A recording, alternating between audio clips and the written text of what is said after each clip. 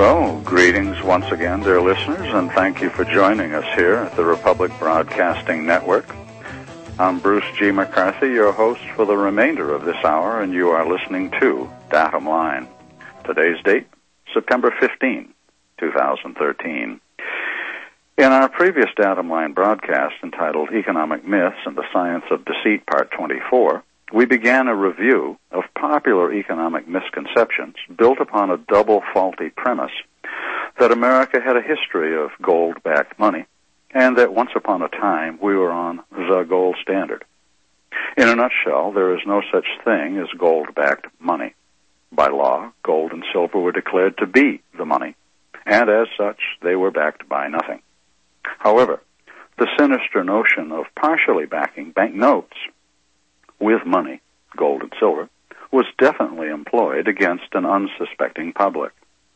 As for the gold standard, what people thought that meant bore no relationship to the real world of bank fraud, where a wide selection of gold standards were contrived by which to steal our gold and silver, after which the central bankers could concentrate on general plunder and political control. For the purpose of our review, we selected a book entitled No More National Debt, published in 2011, whose author, Bill Still, is convinced that these and other myths are unquestionably true. But this should come as no surprise, since all of his intellectual adversaries seem to believe in them as well. In fact, when he was poised, years ago, on what looked like the opposite side of the monetary reform debate, he argued the same mythology, but from a different point of view. This is just another example of a false paradigm wherein the menu selection was predetermined before we entered the debate, and both choices just happened to be wrong. The adversary is way ahead of us, having launched a language manipulation campaign against the general population through the educational system, with college and university courses on economics designed to befuddle the best and the brightest. New listeners may think I'm kidding, so let's take a moment to review some old news from the business section, page 1 of the St. Louis Globe-Democrat. This from June 1, 1982, to validate my point from 31 years ago. Listen carefully. Quote, "Some of the nation's leading experts on money have begun very quietly to make what many would regard as an astonishing admission. They don't know what they're talking about. In this case, as it happens, they mean it literally. They don't know what money is in 1982. I'm going to stop right there. This was a feature article written by Louis Rukeyser. He was at that time the host for Wall Street Week, which aired on public television. The title selected for his article, Just What is Money? Does Anyone Know? Of course, Mr. Rukeyser was joking, right? Every educated adult in America knows what money is, having begun to parrot that word from childhood, with most of us never looking it up, either in a law dictionary or even in a typical household dictionary.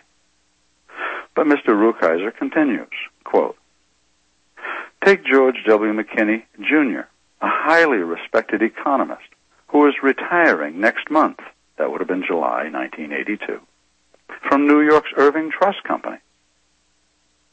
Is it then," I, Rukeyser, inquired innocently, "that we just don't know what money is these days?" Now here's the answer from a highly respected economist.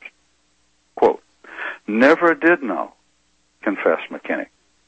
And then, while listeners to our conversation chuckled nervously, made clear he wasn't kidding. End quote. If a well-educated, highly respected economist who retired from a well-known financial institution admitted that he and his colleagues could not define the word money, then what kind of proof are you prepared to offer that there's any money in circulation? In our last broadcast, I offered to pay 100 pounds of free money, that's my nagging offer, to anyone who can identify what it is, an offer I've been making at least since 1980, with no takers. So when I say that the author, whose book we're going to review again today, is, along with almost everyone else, a firm believer in economic mythology, this is not a statement that I make in jest. The fact that he has acquired an international audience and has been invited to speak in several countries only goes to prove that blind guides have no problem finding listeners who are equally blind to economic understanding as they are, if not more so. Now, for the general public to wallow in economic confusion is understandable, considering the barrage of nonsense to which they're exposed day in and day out. But those who profess to be teachers are held to a higher standard, as it says in James chapter 3 and verse 1. Be not many masters, knowing that we shall receive the greater condemnation, James says. Well, what's a master? That's a teacher, like a schoolmaster. Now, being led astray by false doctrine is hard enough to deal with, but leading others astray is a far more serious matter, especially if the errors we continue to teach have already been brought to our attention. This, of course, is problematic, since the lines of communication are seldom open between opposing camps, each preferring to ignore and exclude other spokesmen not aligned with their preconceived notions. Having been ignored for decades by every populist with whom I've tried to dialogue, I've stopped trying. Evidently, experts tend to be rather conceited, to the point of arrogance. Try to correct us and see for yourself. We'll test your patience to the limit. That is, if we don't cheat you out of the experience by simply ignoring you.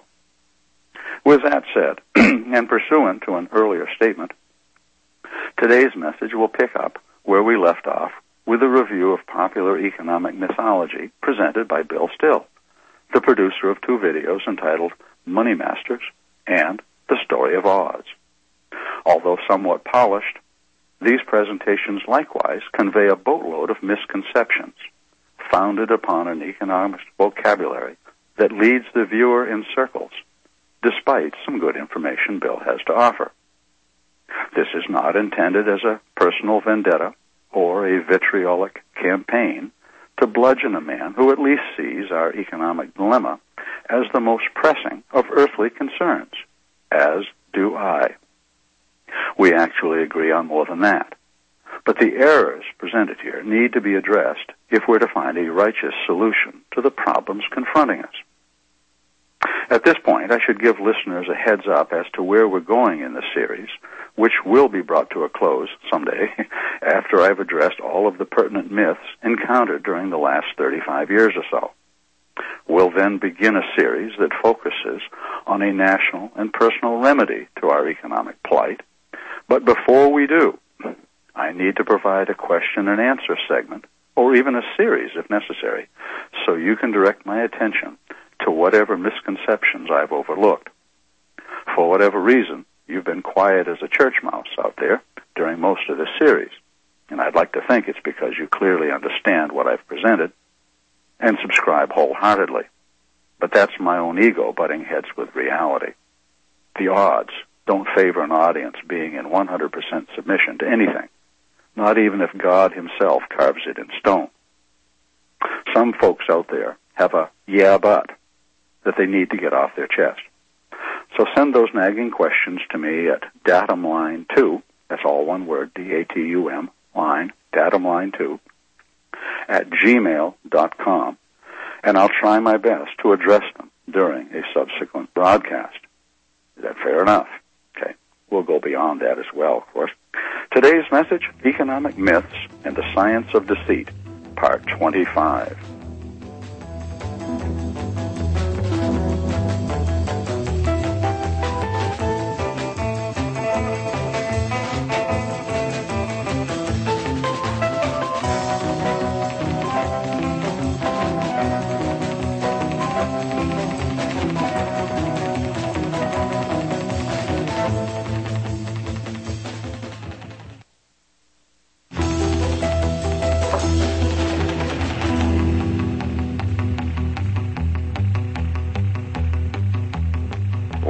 Welcome back to this segment of Datum line. Today's message, Economic Myths and the Science of Deceit, Part 25. On the front side of this last break, or first break, I mentioned that I'm going to give you an opportunity to ask any questions that you may have. I'm not saying that I can answer them all, but I would certainly give it a try. If there are any myths or misconceptions that you believe that I have overlooked, now I'm not finished with this series yet, and we've got quite a few more myths to go. And Bill still provides us with a good place to look for myths because he's got so many in there. I should also mention, too, that following the question and answer segment, if you think that I have still failed to make my case, then I ask you to please let me know. And if necessary, we can have you on the program to explain why. Now, all I ask, out of courtesy to me and our regular Datum Line listeners who've been following these messages rather closely, is that you review this and the previous two economic series to see whether or not I've already answered your concerns. That way we won't waste a lot of time. Is that fair enough? Okay. Well, let's continue. And we're going to continue our review of several misconceptions presented in the book, No More National Debt, by Bill Still, copyrighted in 2011. Now, this is a review that we began anew in our last message. I say anew because we address several other concerns in this book further back in this series. Since our current review was inspired by the gold standard and the associated myth of gold-backed money, we never got around to addressing the title or the book of the book, No More National Debt, which is the premise and the focal point of an author. Of particular concern in the title is the word debt, a word used repeatedly by the author in the book. It's used repeatedly by every other author and spokesman of economic reform. It's a word used by media and academia, especially in the field of economics. But it's a word we seldom see defined, since everyone is evidently presumed to understand what this word means. Now, the presumption of widespread understanding is not the only reason for authors and spokesmen to avoid defining their terms in the realm of controversy. Precise definitions have a nasty way of limiting one's flexibility in dodging pointed questions. No one likes to be tied down by nagging definitions when a wide window of escape is open to the master of generalities. While you might expect economists and the bankers for whom they labor to exercise great linguistic precision, they've broadened and twisted definitions to the point of absurdity, and they have a selfish, vested interest in doing so. While it only took 14 words to define the word barter in A History of Banking in All the Leading Nations in 4 volumes, published in 1896, the author expended 1,112 words on the meaning of currency, for example. Spokesmen for economic reform enthusiastically draw from this kind of convoluted wisdom in their attempt to expose and rebut the fraud that's being concealed by the very same vocabulary. There's an ancient legal maxim from the Roman civil law that addresses this. It's in Latin, Dolossus versitur in generalibus. Now it translates, a deceiver deals in generalities. The result of redefining our economics vocabulary for over 2 centuries so as to conceal the legalized crime of nationwide bank fraud, the result, is the wholesale confusion that we see among a victimized public, an army of befuddled economic experts who are trying to steer our sinking ship of state, and all the blind guides of economic reform who draw liberally from the same wellspring of economic nonsense. Still think I'm kidding? Well, let's go to the Federal Reserve, particularly the Federal Reserve Board of Governors over there in Malfunction Junction. That's in Washington, D.C., you know. Let's take this quotation. For one thing, it is not clear how best to define money. Economists, they say, have not been able to agree on the best definition of money. This is the definition. This is a statement from the Federal Reserve. Yeah, this is from the Federal Reserve System, Purposes and Functions, published by the Federal Reserve Board of Governors, Washington, D.C. This is from page 10 of their 6th edition, 1974. The word money has been around for a long time, but the experts are not yet able to agree on the best definition for what a leading economics expert admitted he and his profession could not define at all. So, what is the meaning of the word debt, which appears in the title of Bill Still's book, No More National Debt? Well, we'll go to Black's Law Dictionary. You can pick just about any edition you want because they use pretty much the same one. They cite a definition from State versus Deceit, D-U-C-E-Y. State versus Deceit. Quote, debt is a sum of money due or owing. Well, gee, everybody knows that simple definition. All right. Have you ever tried to describe a sum of money due? It's a foolish question, right? It's easy if the money is gold or silver or something tangible, but it's not quite so easy if the money you're trying to describe is debt. See, the godmen of banking have been monetizing our debts, that's right, yours and mine, since the 1960s. That's half a century of manufacturing debt somehow into money. Have you ever seen the machinery they use to do that? And do you know where those machines are located? Let's go to the Federal Reserve Bank of New York. Quote, commercial banks create checkbook money whenever they grant a loan. Simply, I'm glad it's simple, simply by adding new deposit dollars to accounts on their books in exchange for a borrower's IOU. Hang on for a second now. New deposit dollars. Are deposit dollars made out of a gas, liquid, or a solid? What's the specific gravity of a deposit dollar? What color is it? Can you hear, smell, see, and or taste, or even touch deposit dollars? Well, they go on. Quote, banks create money by monetizing the private debts of businesses, individuals, and governments. End quotes. Okay. What's the word monetize? Monetize means to coin or fashion into money, which is probably why the New York Federal Reserve put the word monetize inside quotation marks. They know it's impossible to coin or fashion debt into money. But as mature adults, we understand spiritual concepts like debt monetization, don't we? So what bankers coin or fashion into money is debt, a sum of money due or owing. Where did this fabulous stuff called debt come from? It came from the borrower who thought he got it from the lender. It's a carnival game of smoke and mirrors where loan principle that never existed was created in the borrower's mind with the professional help of a brainwashing expert called a banker who validated the nonsensical experience by pretending to lend what the debtor promised to repay with the added penalty of compound interest. This is a highly sophisticated and complex process, you understand.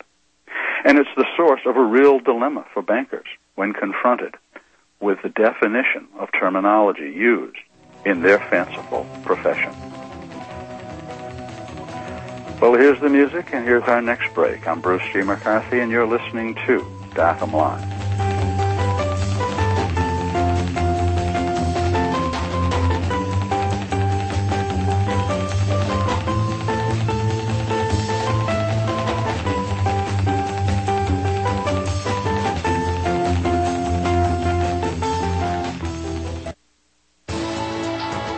You are tuned in to the Republic Broadcasting Network.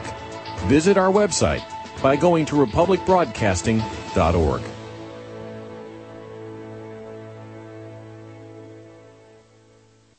In an emergency situation, would you drink contaminated water? You could if you had the amazing Life Straw from MyPatriotSupply.com. LifeStraw is the most advanced personal water filter available today. It filters contaminated water from almost any source. LifeStraw is lightweight and compact, perfect for hiking, camping, or in an emergency like a flood. LifeStraw is easy to clean, comes with a 1-year warranty, and has been used worldwide since 2005. Get the amazing LifeStraw personal water filter at MyPatriotSupply.com. Plus, check out Survival Seed Vault, 20 seed varieties for only $37.95, Tatler canning lids, long-term storable foods as low as $69.95, and much more at MyPatriotSupply.com. Enjoy stress-free shipping on all orders over $49. Call 866-229-0927 or visit MyPatriotSupply.com. That's 866-229-0927. MyPatriotSupply.com for emergency preparedness, self-reliance, and food independence. What do you need? You need Paracord. CampingSurvival.com is providing you U.S. military 550 Paracord. 550 tensile strength, military specifications. Made in the USA. Available in 3,000, 1,000, 600, 300, 150 lengths. You can purchase yours now at CampingSurvival.com. Lowest prices on Paracord. Huge selection. All ready to be shipped. Black Paracord, 1,000 feet. Only $39.83 right now on CampingSurvival.com.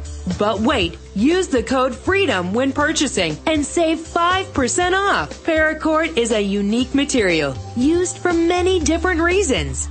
Get yours from CampingSurvival.com now. Confidence born of preparation. CampingSurvival.com.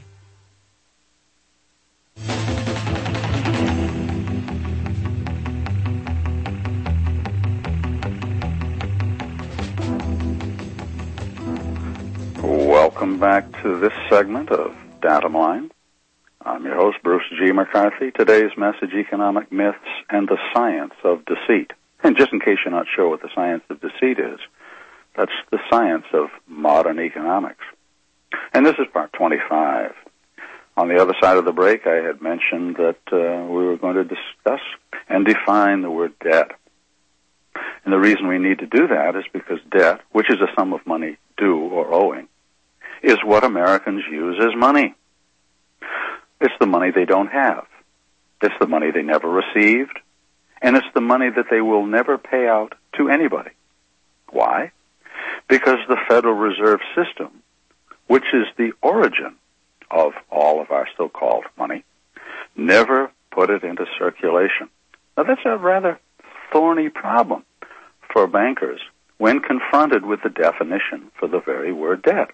You see, if they should ever deliver a sum of this debt to you accidentally, it would no longer be due or owing to you, would it?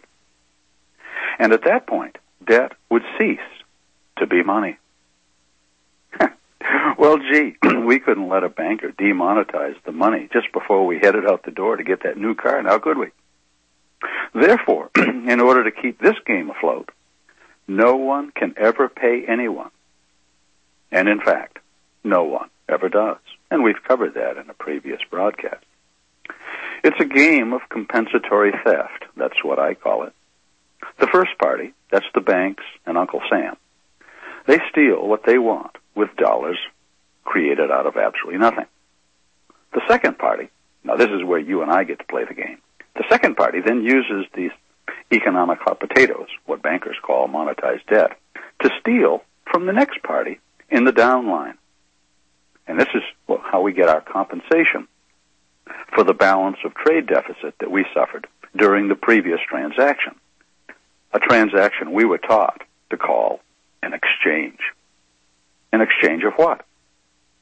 Debt for wealth, which is an asset. Well, that doesn't impress me as being much of an exchange. It's certainly not a fair exchange. Now, Bill Still, according to his book, is concerned about the national debt, and aren't we all?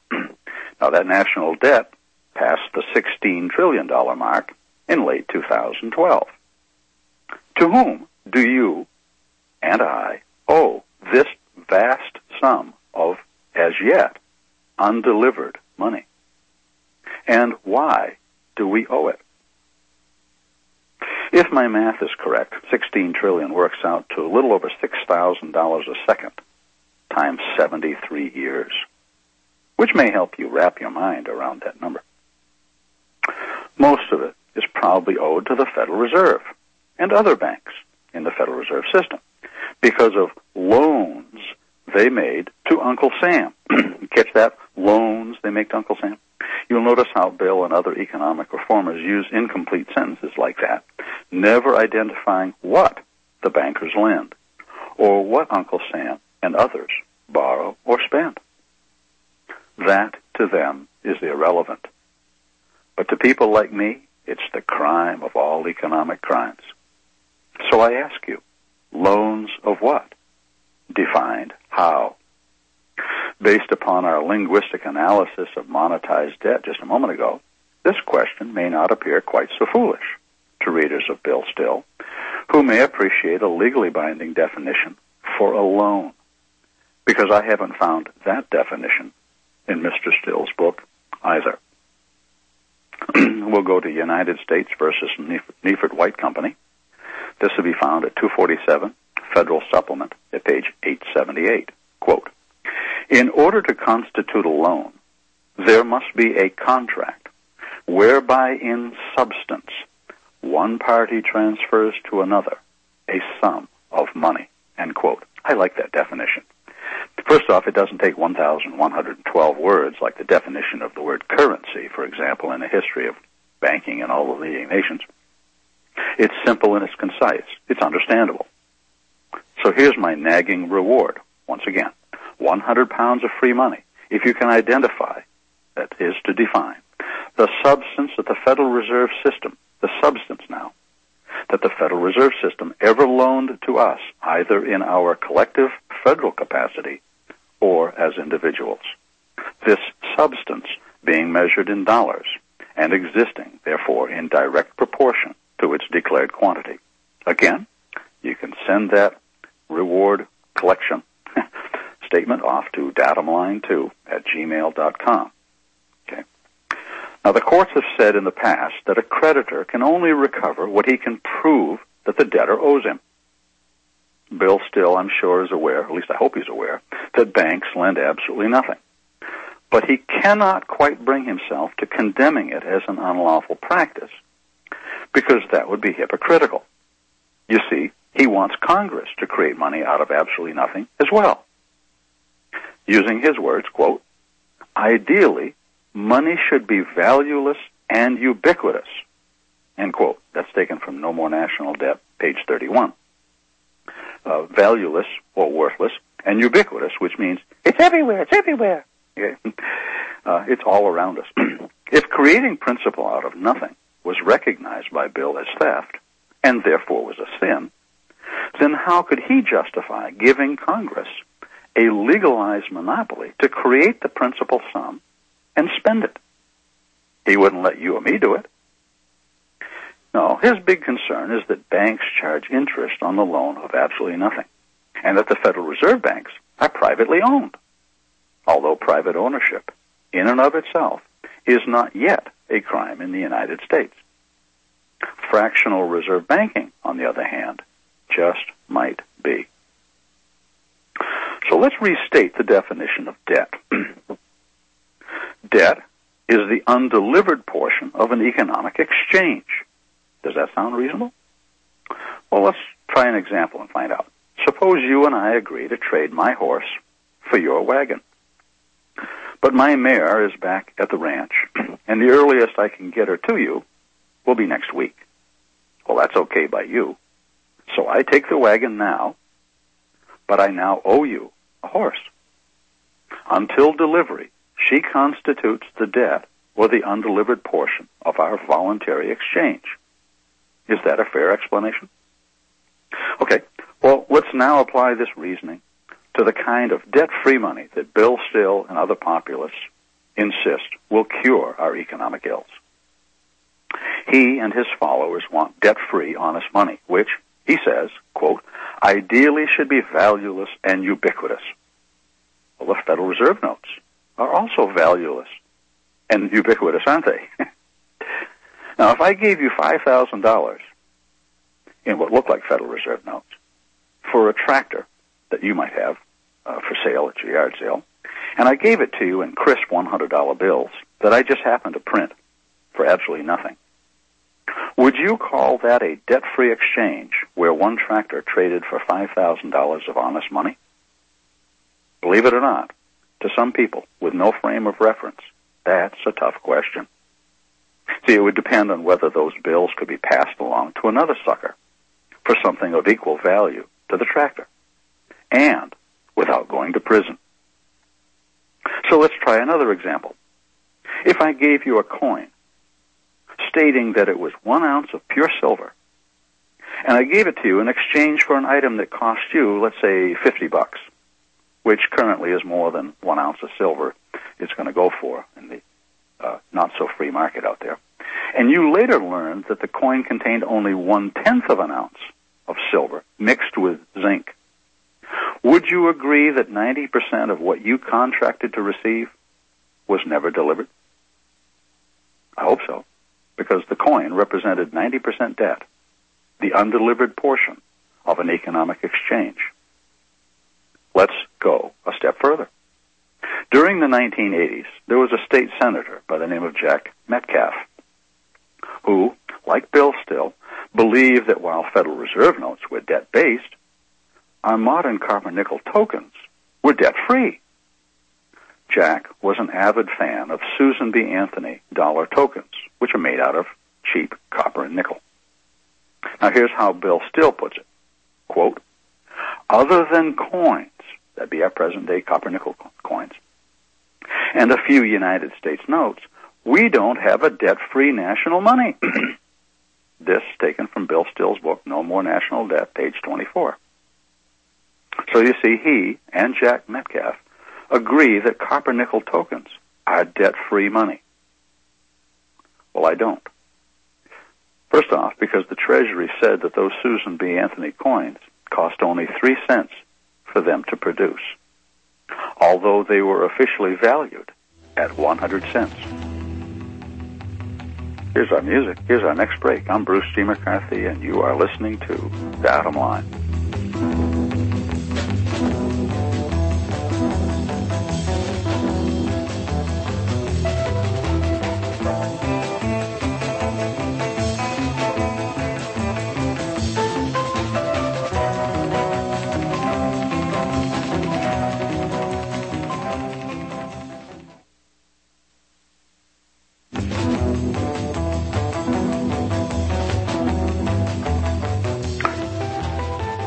Welcome back to this segment of Datum Line. Today's message, Economic Myths and the Science of Deceit, Part 25. On the other side of our last break, I was talking about the debt-free coins, the allegedly debt-free coins called Susan B. Anthony's. And I think there are some of you out there who might be old enough to remember Senator Metcalf. And this was back in the 1980s, and he believed that they were debt-free coins. I'm hopefully going to be able to prove to you beyond a reasonable doubt that they not only were not debt-free, they were, in fact, 100% debt. Okay, so let's continue. If you traded 100 cents worth of your labor to get a 3-cent coin, because that's what the Treasury said in their brochures that those coins cost to produce back in those days, would it be reasonable to say that the Treasury had a 97% profit, and that 97% of what you bargained to receive was never delivered? See, the Susan B. Anthony coin was in reality, using Treasury figures, a 97% debt coin. But let's go a step further. What did the Treasury pay 3 cents of to purchase a 3-cent token? You identify the substance that they used to buy the copper, the nickel, the related equipment and labor necessary to manufacture Susan B. Anthony tokens, and I'll send you 100 pounds of that money absolutely free. You see, Susan B. Anthony's cost absolutely nothing from a monetary point of view, absolutely nothing to produce by the United States Treasury. And that translates into 100% debt. That's if you define your terms. Now, if you're not careful and you don't care to define your terms, or you want to make up your own definitions as you go, which unfortunately is what populists do. And I'm not just making this up.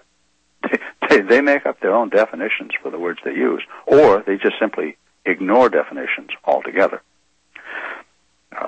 Anyway, back around 1980, I had gotten a call from the United States Treasury in response to a written inquiry that I had made concerning the advertised cost of printing Federal Reserve notes, which they said back in those days were about 2 cents a piece, no matter what denomination, whether they were ones or 100s. But I explained over the phone to the official who called that the actual cost was nothing, and the official was dumbfounded. In fact, his next sentence blew me away. He said, quote, "I guess we just never gave it any thought." So let's give this debt-free money idea a little more thought. If Congress created, let's say, $500 million out of absolutely nothing, at no cost, and that's all right with folks like Bill Still, you see, and then Congress gives it to a contracting firm in exchange for all of the labor and materials that it cost that company to build a federal housing project, can you explain why the undelivered portion of that exchange is not $500 million? Can you prove in clear and simple English how that could be a debt-free transaction? Let's go a step further. If I did it, could you still prove that it was a debt-free transaction? I seriously doubt it. Now, there may be those who believe that debt arises because of interest on a loan, and that by removing the interest charge, you somehow convert the principal sum into debt-free money. But the principal that is owed, even without interest, is also debt. The insidious part about loans created out of nothing, however, even if it's done by Congress interest-free, is that a borrower is servant to the lender and must exert an equal value in labor to repay what was created without labor, but which fastened a fictitious lender over the servant as his master. Add interest to this hoax, and debt repayment becomes impossible without someone else borrowing more principal that can be added to the nation's credit supply, so that the first level of debtors might conceivably earn some of it to satisfy the interest burden. Debt, however, becomes perpetual, since society cannot return to a sole source, that would be the banking system, or to Congress, more than was received from the sole source. You cannot repay 11 eggs on a 10-egg loan when the banks or Congress own all the chickens. There was a time in the United States when both parties in a transaction delivered tangible wealth, and that was called an economic exchange. Goods and services were traded for gold and silver, which is also wealth. I know you can't eat gold and silver. I've heard the argument. Most everybody in my audience probably has heard it also. But you know what? You can't eat greenbacks either. And you can't even eat a shotgun. Although greenbacks, in one form or another, and shotguns have been used to unlawfully get groceries.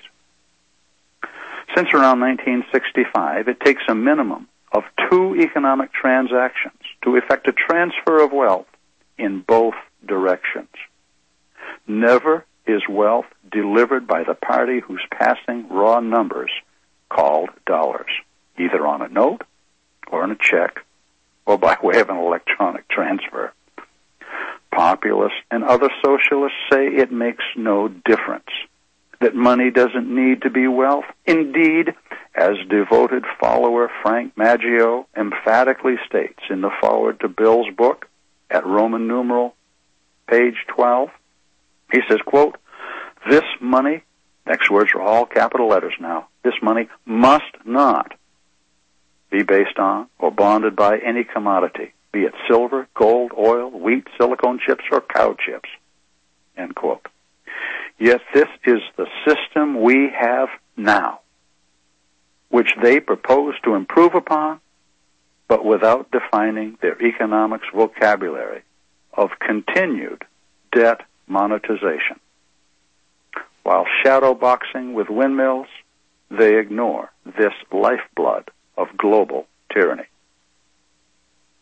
In our last message, we ended on page 25, No More National Debt, where Bill Still said and first spoke of gold as being money. He said it twice, and then turned around and said that we were on a gold-backed system, no less than 3 times on that page. But those are not synonymous. Yet they are treated in his book as though they were. So which was it? Was gold being used as money? Or was gold backing the money? There's a world of difference. But as I said, to folks like Bill Still, they are synonymous, can be used interchangeably. He does that quite often throughout his book. Sentence number 5 on page 25 of that book adds another compounded myth. He says, in a gold money system, bankers own most of the gold, and they just manipulate the amount of gold they loan out, thereby controlling the quantity of money and the politics of the nation as well, end quote. All right. Bankers control the politics of a nation, I agree. But the rest of the sentence is faulty. First, is it a gold money system or a gold-backed system that he's talking about? In other words, was gold the money or did gold back the money? Second, if bankers own most of the gold, as he says, how did they get lawful title to it? With what did they buy the gold? Was it with their precious labor? With a commodity of some sort? Or did they acquire it with a banker's stock in trade called credit? Listen carefully now. We're going to go back to 1896. History of Banking in All the Leading Nations, Volume 2. Quote, for what is the commodity which a banker deals in and makes a profit by?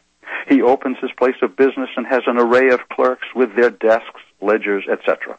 He then gives notice that he is ready to buy gold from anyone who has it to sell. And what is the commodity with which he buys the gold? What does he give in exchange for it? His own credit. The commodity he gives in exchange for the gold is a right of action to pay an equivalent of gold on demand. In other words, his own credit. That from A History of Banking in All the Leading Nations in 4 volumes. Edited by William Graham Sumner, Volume 2, page 210. What does a right of action look like? Can you see, hear, smell, taste, or touch a right of action? Is it a gas, liquid, or a solid? No. It's fraud, folks. Well, here's our music. This is the end of another installment of Datum Line. I hope this has been of interest to you. Thank you for listening, and I'm Bruce G. McCarthy. Have a good day.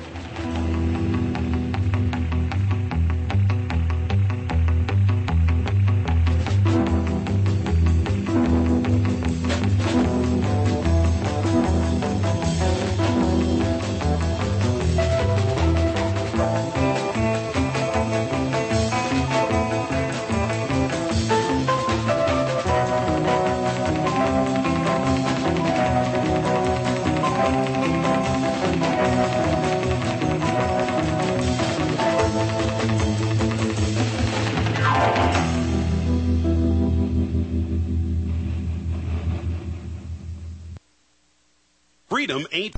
Do you begin to smell some funky little things going on? Let me share this story with you. It's not so much a story, it's something I wrote years ago. Read your history, people.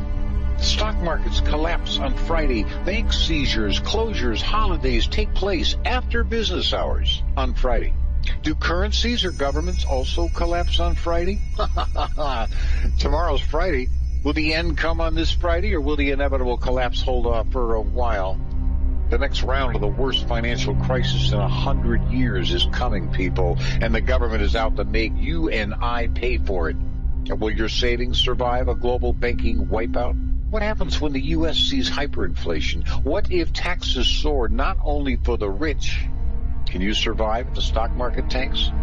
Look, between a stock market wipeout, waves of bank failures, soaring government spending that will lead to hyperinflation, and the destruction of the dollar's value, isn't it time that you prepare for the uncertainty which lies ahead?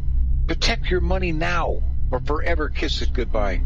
My friends, I offer you over 6 decades experience of hard asset ownership and knowledge, and I'm prepared to handle the smallest detail in the balanced protection of your portfolio. For as the future of uncertainty continues to blanket this nation of ours, I believe that I can offer you the privacy, safety, security, and possibly some profitability which you deserve.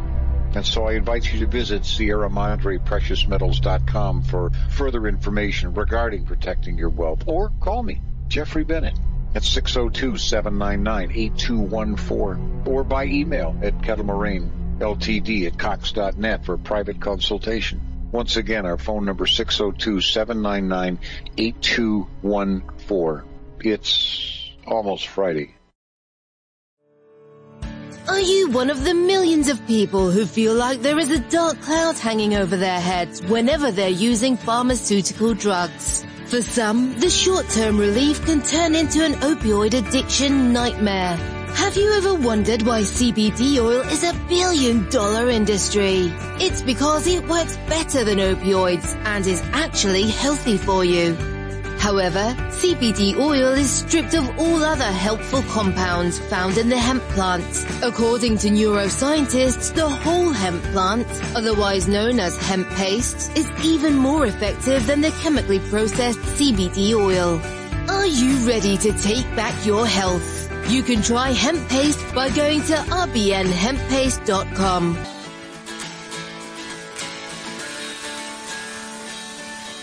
That's rbnhemppaste.com. I'm so excited to have you as part of the Wild Pastures family, and we look forward to bringing you the pasture-raised meats that you and your family will love. Now, we started Wild Pastures because so many of my clients would tell me they just couldn't find high-quality pasture-raised meats, and even when they did, it was so expensive that they couldn't afford to eat it regularly. Now, I'm not talking about the bottom-of-the-barrel healthy meats that have claims like natural or free-range or even cage-free, terms that were actually created by the industrial food industry to make us feel all warm and fuzzy about buying their low-quality products. I'm talking about truly nourishing pasture-raised meats, the kind that you'll never really find in a grocery store. Our farmers are doing things beyond organic. Our beef is 100% grass-fed and grass-finished and raised on pastures free from chemicals and other pesticides. Our chickens are 100% pasture-raised, where they get their natural diet of grass and forage and insects. We will never settle for free range, which is actually one of the most deceptive terms in the chicken industry. In fact, less than 0.1% of the chicken consumed in the United States is truly pasture-raised in the way that ours is. And our pork is 100% pasture-raised as well. So if you care about where your food comes from, then you have definitely made it to the right place. As a Wild Pastures member, you'll be supporting the most highly principled farmers in America and getting the most nutrient-dense, nourishing, and sustainable meats in the world. But I'm confident you'll love being part of our mission at Wild Pastures, and you will really love the delicious, nourishing meats that we're going to deliver straight to your door.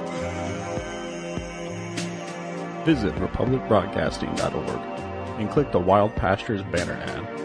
Secure a shipment today. Beef, poultry, and pork, raised the way nature intended.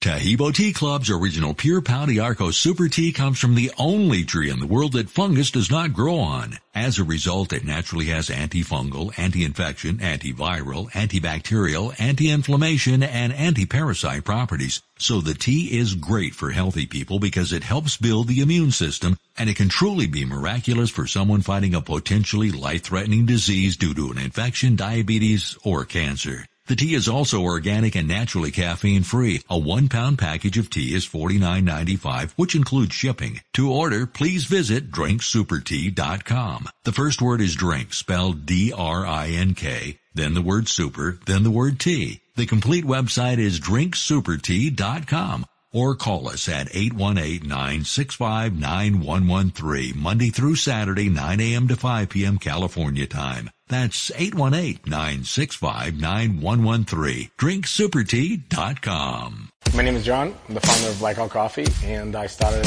Blackout because I really love coffee. I've always loved coffee, and after traveling so much to Europe, South America, and trying so many different coffees that were so good, And every time I came back to the U.S., I was so disappointed with the coffee, so I figured that I had to do something about it.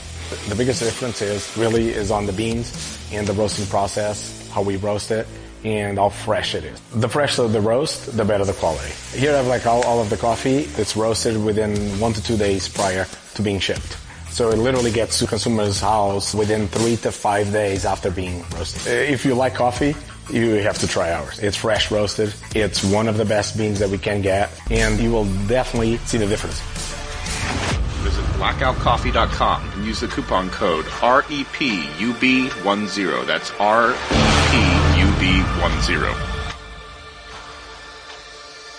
Corporate media dominates the American opinion. Finding independent voices that counter this avalanche is becoming increasingly difficult. With the endless corruption running rampant throughout our government, independent voices are needed more than ever to battle the offensive against our freedoms and liberties. As a listener of RBN, no one understands this concept better than you. Now it's up to you to do your part. The time has come for you to take action and begin broadcasting the truth to hundreds or thousands of people every month. Sound impossible? Quite the contrary. With pointed slogans from LibertyStickers.com, you can reach countless sleeping Americans unaware that they live in a real-life wonderland. LibertyStickers.com has a huge inventory of political bumper stickers and messages that reflect the truth about our government, our politicians, and the future of America. With so many in stock, there's one perfect for you. Visit us today at LibertyStickers.com. Again, that's LibertyStickers.com.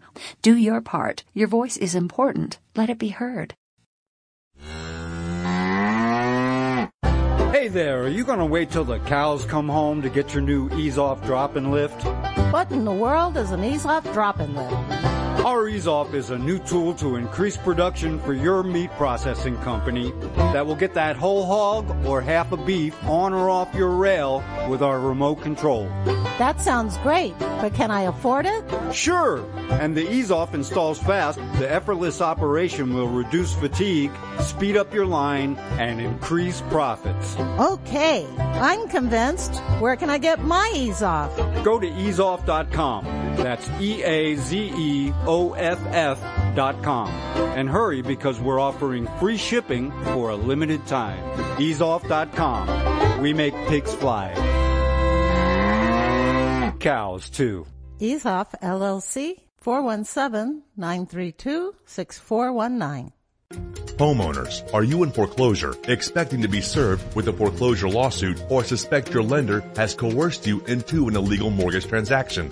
A huge number of mortgages made in the last 10 years have legal issues and are possibly defective. State laws and the U.S. Supreme Court have upheld that defective mortgage documents are grounds for foreclosure defense and for counterclaims in favor of the homeowner. If your mortgage has been sold or assigned since closing the loan, it may be defective and you may be paying the wrong party, and the lender may not have standing or the right to foreclose or collect payments under the law. If you would like to know if your mortgage is legal or not, or know if you are paying the right party, we can help. Our initial consultations are free of charge. We are not attorneys. We are legal researchers and work closely with experienced lawyers who know how to help you find the evidence to help you keep your home. Call toll free 1-855-2-KEEP-IT. That's 1-855-2-KEEP-IT today. Do you or someone you know suffer from chest pain, blood pressure, cholesterol, or irregular heartbeat? Are you looking for a more natural solution to overcome these health challenges? You hear the ads all the time. If this stuff's so good, why doesn't my doctor prescribe it? That's easy. Doctors are not trained in natural medicine. Extendivite Heart Tonic does want you to be as healthy as you can be, and it really works. Take Extendivite for 6 months and your doctor will say, I don't know what you're doing, but don't stop. It's working for you. Get the dependability of Extendivite. Just see how you feel in 6 months. A 2-month supply of either capsules or liquid is only $69.95 plus shipping and handling. Call 1-877-928-8822. That's 1-877-928-8822 or visit heartdrop.com. Extend your life with Extendovite. Hello, hello, hello from beautiful Colorado. My name is Samuel Jung Kei, and I am currently the lead Shilajit hunter and master herbalist for Colorado Shilajit Company. In this video series, I will be discussing what we believe is the greatest of all adaptogenic superfoods and the single greatest natural healing remedy gifted to us by Mother Earth. I think you too will become as excited by this incredible substance called Shilajit as we were and are after our discovery of this amazing gift right here in beautiful, colorful Colorado. You may already know Shilajit by other names: Shilajit, Momio, Momi, Mami, Mineral Pitch, Asphaltum, and others. Shilajit literally translates to destroyer of weakness and conqueror of mountains. Shilajit has been in use for thousands of years and is considered as the highest valued cure-all of any earthly substance. Look for the gold mountain and medical symbol logo in banners on republicbroadcasting.org to watch the full video and see more information. Use code GORBN when ordering. That's GORBN. The secret to aging like fine wine is in the vines. Syrah grape seeds and skins contain high levels of flavonoids and resveratrol. Fermentation breaks these organic compounds down into smaller molecules, penetrating these therapeutic ingredients deeper into the skin, delivering faster and more effective results. Our handmade fermented skincare products are formulated with all natural ingredients and do not contain any phthalates or parabens. Similar products can cost as much as $180. At Natural Earth Medicine, we source our ingredients from local Arizona vineyards and cold process our oils to ensure that our customers receive the highest quality product in its purest form. Learn more at our website and try our fermented skincare products today. Visit NaturalEarthMedicine.com. That's NaturalEarthMedicine.com. Gilad Atzmon says the essence of Jewish power is the ability to prevent the discussion of Jewish power. Jewish power requires anybody in politics to understand it and know about it, but never talk about it. My Awakening really sums up with the very best evidence the facts and the truth about race, and the fact that race drives history, and the truth about the Jewish question. The younger you get, the greater the percentage of people who identify as alphabet soup, LGBTQ, RS. This woman, she's like, oh yeah, I identify as a koala 2 years ago. And I'm like, what? A koala? What? Maybe if it was Quickie Koala, that might be cool, but otherwise, I don't know. How about an inward pass? Have you ever received an inward pass from any of your black friends? Biden invited a drag queen to come for the signing of the Respect for Marriage Act. It's the Respect for Anal Sex Act. So, let's just call it like it is. The Patrick and Jeremy Show, Tuesday at 9 Central and Wednesday at 1 Central. Consider this. Dead people see only what they want to see. And frankly, most of us are still dead. Let me give you the lessons of gold in 5 easy lessons. Number 1, don't buy it because you need to make money. You buy gold because you need to protect the money you already have. Don't ever look at the price as a barrier. Look at it as an incentive. Number 3, don't buy its paper pretenders. We talked about that a lot. Buy gold. Buy the real thing in the form of coins and bullion. 4th, don't fall prey to glitzy television or Facebook ads. Do your due diligence instead, and that's what I try to provide you with and have for 26 and a half years on the air and 30 years in this profession. 5th, don't allow naysayers to divert your interest. Allow yourself the right to protect your interests as you see fit. Jeff Bennett here. And one of the ways you can do that is to contact Kettle Moraine Limited. Contact me by calling or texting me at 602-799-8214. 602-799-8214. You can also email me at kettlemoraineLTD@cox.net. Let me help you protect your wealth and your family today. Once again, call or text us at 602-799-8214 or visit our website, SierraMadrePreciousMetals.com. Be glad to help you out. Be glad to answer your questions. That's what we're here for. No pressure, just good, hard, common sense. The decision then becomes up to you. am so excited to have you as part of the Wild Pastures family, and we look forward to bringing you the pasture-raised meats that you and your family will love. Now, we started Wild Pastures because so many of my clients would tell me they just couldn't find high-quality pasture-raised meats, and even when they did, it was so expensive that they couldn't afford to eat it regularly. Now, I'm not talking about the bottom-of-the-barrel healthy meats that have claims like natural or free-range or even cage-free, terms that were actually created by the industrial food industry to make us feel all warm and fuzzy about buying their low-quality products. I'm talking about truly nourishing pasture-raised meats, the kind that you'll never really find in a grocery store. Our farmers are doing things beyond organic. Our beef is 100% grass-fed and grass-finished and raised on pastures free from chemicals and other pesticides. Our chickens are 100% pasture-raised, where they get their natural diet of grass and forage and insects. We will never settle for free range, which is actually one of the most deceptive terms in the chicken industry. In fact, less than 0.1% of the chicken consumed in the United States is truly pasture-raised in the way that ours is. And our pork is 100% pasture-raised as well. So if you care about where your food comes from, then you have definitely made it to the right place. As a Wild Pastures member, you'll be supporting the most highly principled farmers in America and getting the most nutrient-dense, nourishing, and sustainable meats in the world. I'm confident you'll love being part of our mission at Wild Pastures, and you will really love the delicious, nourishing meats that we're going to deliver straight to your door.